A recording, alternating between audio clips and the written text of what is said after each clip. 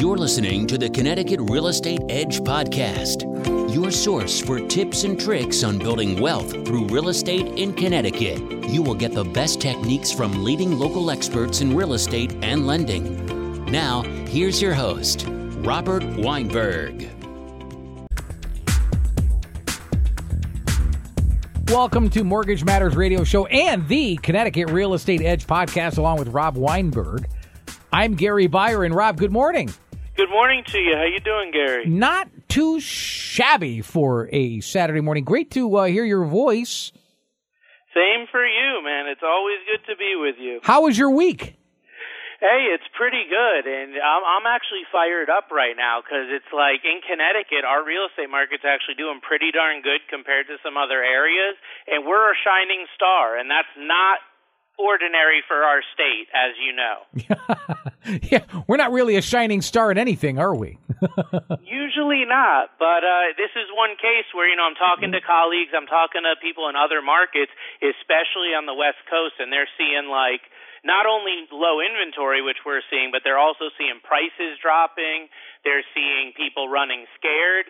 And I'm getting calls in Connecticut from realtors that are entertaining offers, multiple offers over asking price or at, and it's like, we're stable here. And the last time we had these real estate boom and bust cycles, Connecticut was not in a good position. And this time we're actually in the lead in a lot of areas. So it's, it's motivating to be in the market here locally. And hopefully that gives some of the buyers listening and homeowners that motivation to move forward. Such a great time if you know how to be positioned. Well, yeah. I mean, so translate this for the buyer and or seller. Buyer and seller. I mean, if you're a seller, this is the best time to sell your home in decades because of the fact that it's low inventory. So it's like you're going to have pick of the litter when it comes to getting your offer or looking at multiple offers and picking what buyer you want to work with. It's also going to stabilize the price and give you the opportunity potentially to sell your home for a lot more. So there's a lot of sellers right now that are scared because they don't want to give up the ultra low rate that they got on their mortgage, but they can make a killing right now, financially. So you got to weigh the pros and the cons there.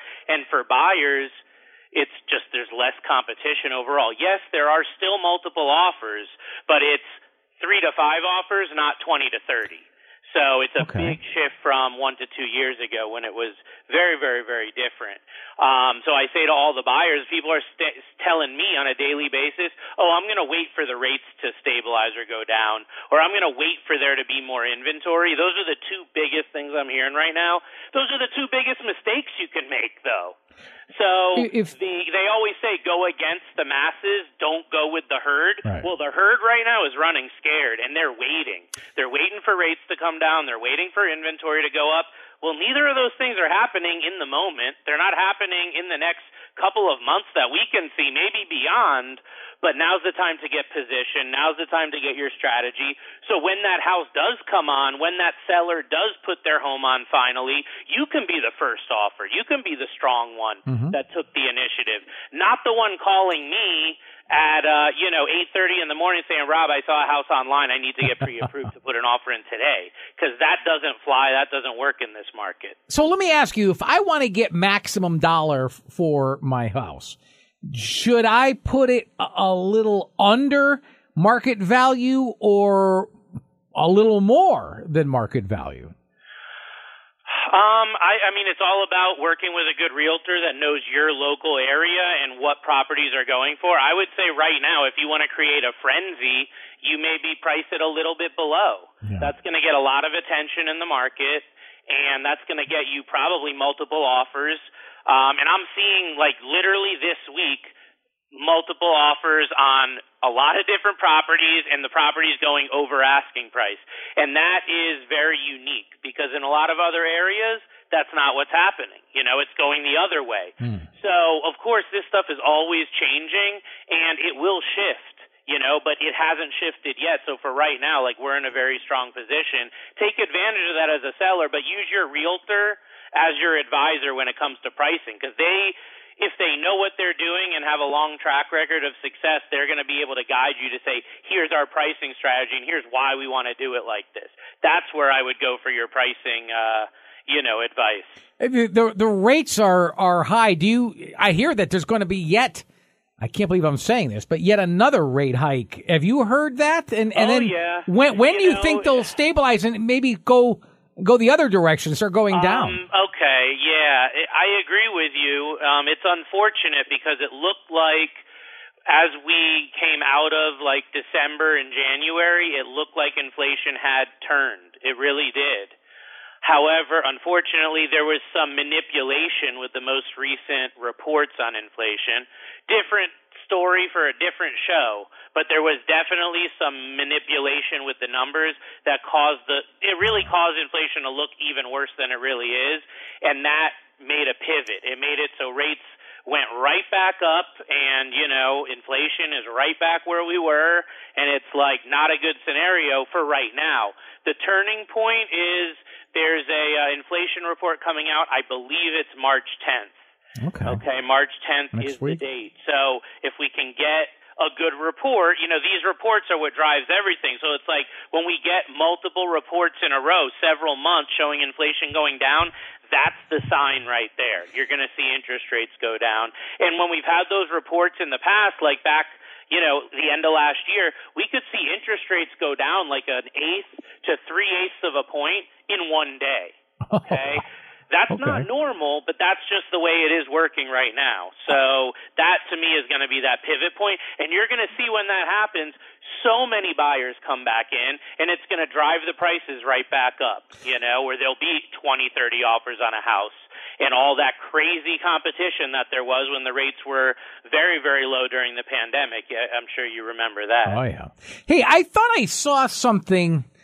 Goodness gracious, it was the tail end. Yes, it was on CNBC or Fox Business News. It was one of the business channels, and I actually only saw the tail end of this report, but it was this past week. Is there a federal grant that people can apply for? I guess you receive up to $7,500. Does this sound anything familiar for home buyers? For buying a home? Yeah. Yeah, and actually that's our topic on next week's show, but it's not as good as it sounds like anything. It's just smoke and mirrors with the federal government. Yeah, there's a program, but most people don't qualify, so don't get your hopes up. I mean, that's really what it comes down to. But yeah, that's actually next week's topic. So if you're interested in like down payment assistance or information about home buying and down payment options, that's actually what we're going to be talking about. So tune in for sure. But for today's episode, Gary, what I wanted to dive into is something that I've gotten a lot of questions on over the last couple weeks. From all levels of home buyers, and it's PMI, or private mortgage insurance. So many misconceptions out there, so many myths about PMI and whether you should get it or shouldn't and what it is and how it works. So we haven't done a real, deep dive into this, and there's a lot of people searching for this information, so I wanted to be that, knowledgeable expert to give people the real deal when it comes to PMI. The only thing I remember you bringing this up about it, I think it had to do with if you put less than 20% down. That's all I remember. But maybe you can give us a little info as far as when it's required.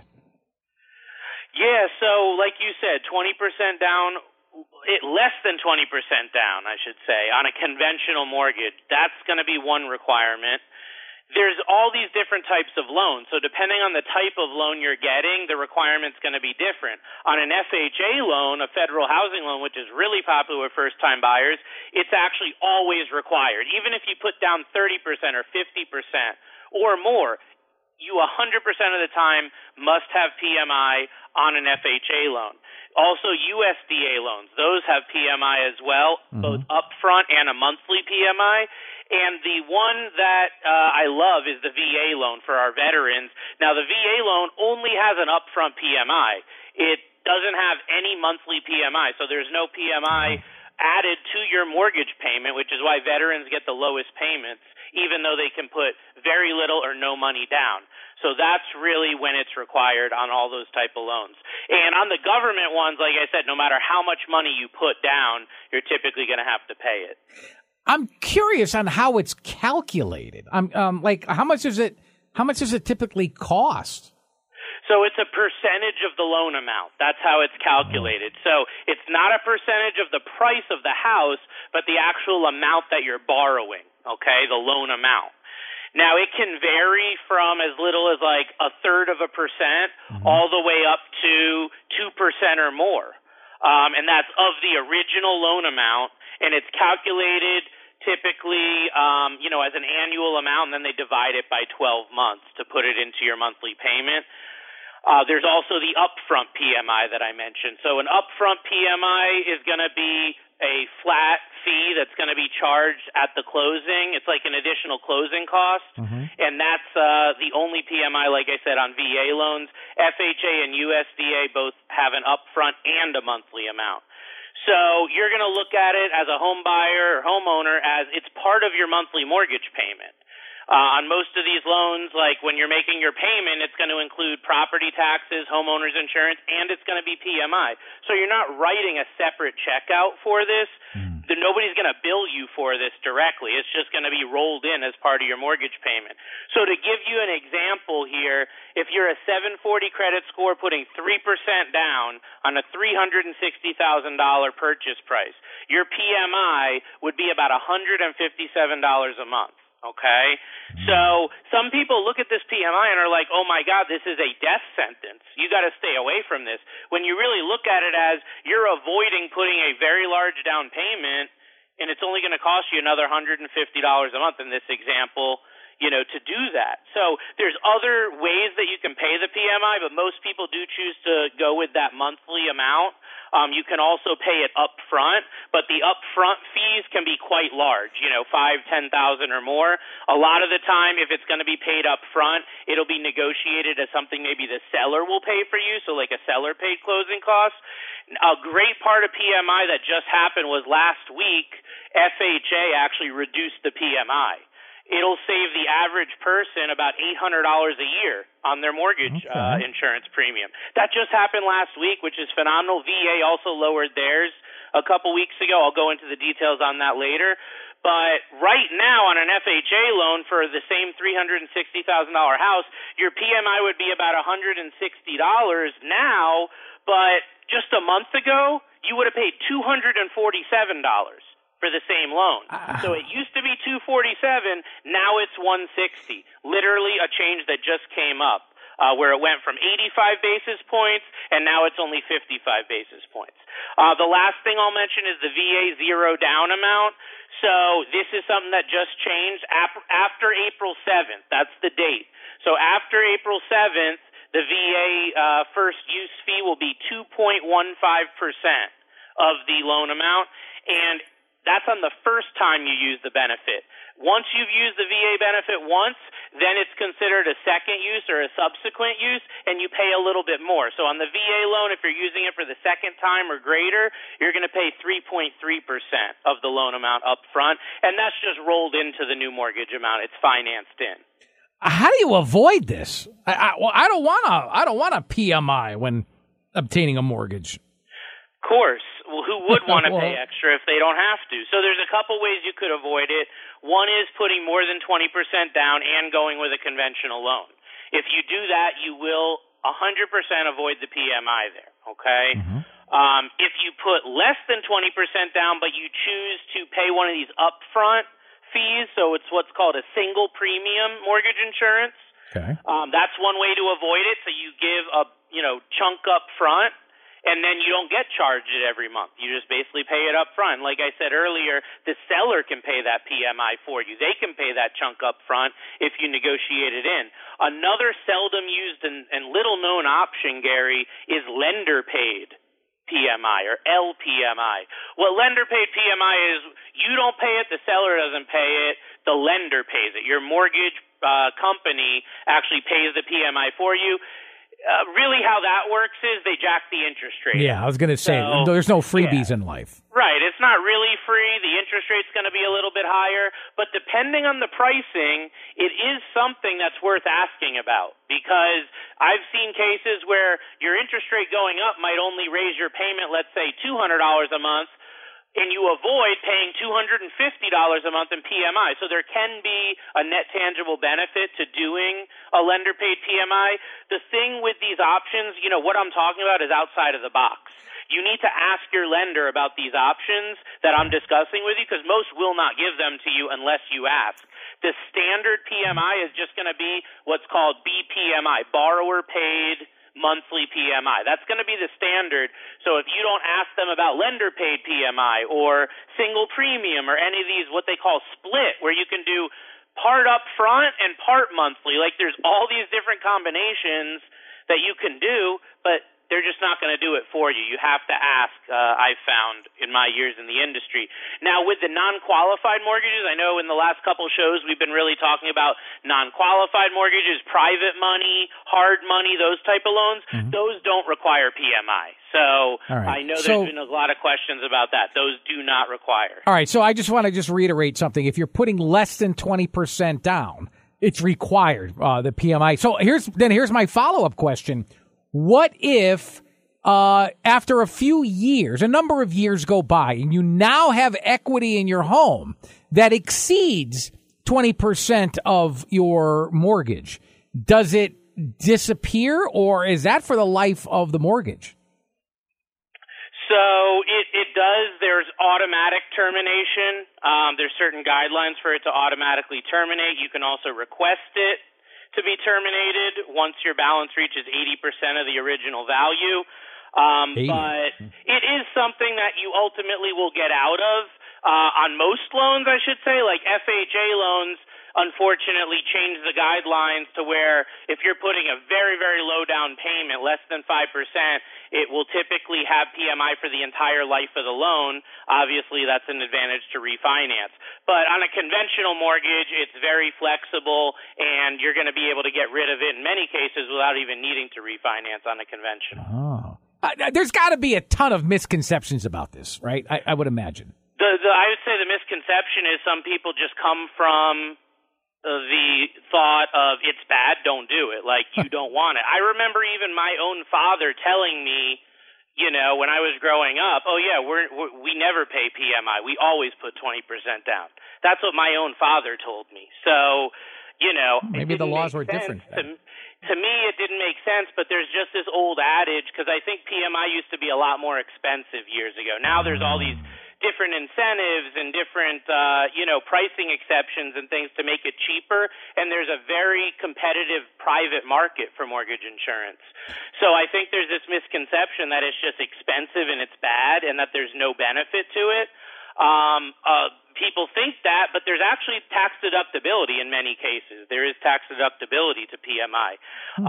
People think that it's worth saving up 20% or more just to avoid PMI. Right. Okay? Yep.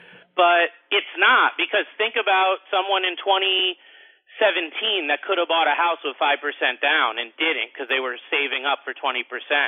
Now all of a sudden, that house that they could have bought for $350 in 2017, now it's worth $500,000, $600,000, and they just now saved up years later their 20%. They missed out, okay? And that's what it's all about right there, is you're losing out on the appreciation by waiting to save up 20% down. So it's really a big misnomer about that. And I've seen it time and time again, people that miss out on great real estate opportunities because they think that they have to do it a certain way, or they were told this is the only way to go. Meanwhile, they miss out on a great deal. Folks, you are listening to Mortgage Matters Radio Show and the Connecticut Real Estate Edge podcast, along with Rob Weinberg. I'm Gary Byron. Of course, you can get more information on this at robgw.com. And by scheduling an appointment at 860-413-3938. Again, it's 860-413-3938. And I'll repeat all of those points of contact more towards the very end of the show. How does the amount of the down payment affect the PMI? You gave an example of 3% a moment ago. But what if you put down 15%, it's still less than the 20%. Right. You know. So PMI is calculated on the loan amount, so the larger down payment means a lower loan amount, which means a lower PMI payment. Good. The other thing is that it's factored, like the pricing for the PMI, one of the main factors for risk is how much you're putting down. Obviously, the more you're putting down, the lower risk it is. So generally speaking, like someone putting 10, 15% down, 17% down, that sort of thing, the PMI is very, very low. I had a client last week that closed. They had excellent credit and they put 10% down. Their PMI on a $400,000 home was only $38 a month. Okay. So there are circumstances where you'd be like, oh my God, that's nothing. It's like literally less than $1 a day or somewhere thereabouts. So like, that's a scenario that happens all the time, but a lower down payment doesn't necessarily mean the PMI is going to be high. Like that example I just gave you, if you have really good credit, like 720, 740 or higher, that's like the shining star of PMI, because your amount that you have to pay is so discounted if you have really good credit with these private PMI companies, because there's competition. Competition drives the price down. Unfortunately, as everyone knows, when you're dealing with the government, there is no competition. They're the monopoly. So when you're dealing with FHA, there's no competition. What they set the price is the price. When you're dealing with VA, same thing. Every lender, every bank's going to have the exact same price on this stuff. But like I was saying earlier, the long-term equity growth in the property, that's the most important part. Way more important than spending $30, $80, $120 a month on the PMI. You see? I do. That's interesting. You mentioned credit score a moment ago. I would imagine that has some effect in all of this. It does. Like, that's the biggest factor that I've seen on the private market for PMI is the credit score. So, like, the higher your credit score is, the lower your PMI is going to be. It's really that simple. So I put together a couple examples here I wrote down. So the same example that I gave earlier, $360,000 purchase price of a home with a 3% down payment, which is, that low first-time buyer type of down payment program. If you have a 740 credit score, your PMI would be $157 approximately per month. If you go down from a 740 to a 700 credit score, it goes up almost $100 a month. It goes from 157 to 248 per month, just by going from a 740 score down to a 700. And then this is where it gets really sickening, is go down to a 680 score. Okay, only putting 3% down on a conventional loan without any of the other perks or discounts. You're looking at just under $395 a month. Okay, for PMI. So over double what the person with a 740 credit score. This is why, especially with the recent rate reductions we've seen with the FHA PMI, FHA can be a much better, and I think will be the dominant mortgage for first-time buyers, especially people that have a credit score anything under 700 now. I've only got 2 minutes. There was a while, though, Gary, where someone 670, 680, you could get in, and it wouldn't be that expensive. Unfortunately, it's gone the other way now. FHA's lowered it. Other stuff's going up. It's unfortunate, but that's just the way the market is. You got to go where it's going to be the best for the client. Rob, I've got less than 2 minutes. What the difference between a federal and a private PMI?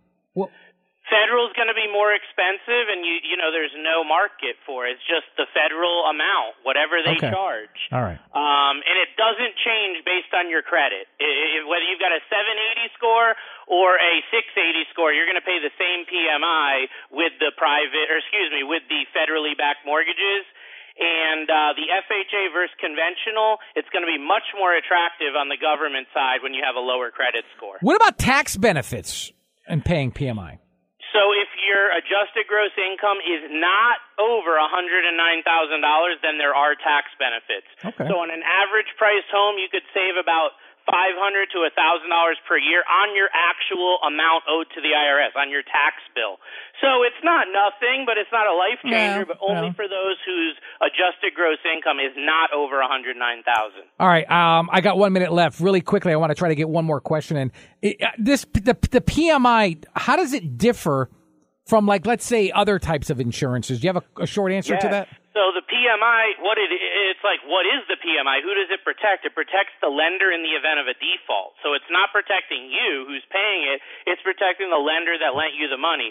So if you as the borrower default on the loan, the lender can file a claim with the PMI company, and they can recover some of the outstanding balance of that mortgage. That makes them more apt to make the loan. It gives them security in making the loan to you, even though you're putting less than that 20% down. How frequent would you say by percentages, do people do a PMI as opposed to those who are putting 20% or more down? I mean, if you're talking about first-time buyers, I would say 80% of first-time buyers I work with that many. Either use the FHA loan or one of the other, any loan with a low down payment where they will pay PMI. So it's not as common when refinancing. I'd say most people refinancing do have, at least right now because of the growth in equity, at least 20% equity. So other than the government loans, conventional refis will not have PMI generally. Yeah, all right. I can't imagine when you started saying a credit score of like 680, and you're paying another like over $400. I mean, that's a car payment. I mean, right. Well, Gary, it's all about, we always say on the show, it's all about who you work with, and that's why it can get pretty expensive. Like if you're going to try to get a conventional mortgage and you've got a lower credit score, it may not be your best option. And this is something that really has shifted just in the last few weeks with the changes in the government PMI amounts, where it's actually like as or more attractive now to do a government loan with the lower credit. When I say lower credit, unfortunately, like nowadays, under 700 is considered lower. Over 700, you got to shop, but less than that, it may be the best option to do a government loan. Besides, if you qualify for one of the first-time buyer initiatives, like Home Ready, Home Possible, or one of these government-sponsored, like first-time buyer programs, where they discount the PMI. The numbers I've talked about on this show today are not based on any discount, and they're only based on one mortgage insurance provider that I priced with just for the examples on this show. Now, you definitely then, if you can put 20% minimum down, or at least have a credit score that's in the high 7s or into the 8s, more power to you. Folks, you've been listening to Mortgage Matters radio show and the Connecticut Real Estate Edge podcast. Let me give you some points of contact. Of course, if you would like more information on this topic or any of the others that we've covered on this show, simply go to robgw.com. Again, that's Rob, ROBGW.com. By the way, if you'd like to email this show, maybe even get a question answered on these very airwaves, it's very easy to do. Simply email mortgagemattersradioshow@gmail.com. And the phone number, because I know you're going to want to make an appointment with Rob, it's 860-413-3938. I'll repeat that for you. Write it down. I'll say it a little bit slowly. 860-413-3938. For Rob Weinberg, I'm Gary Byron. Thank you so much for listening to Mortgage Matters Radio Show and the Connecticut Real Estate Edge podcast. Until next Saturday morning, have a good one, everybody. So long.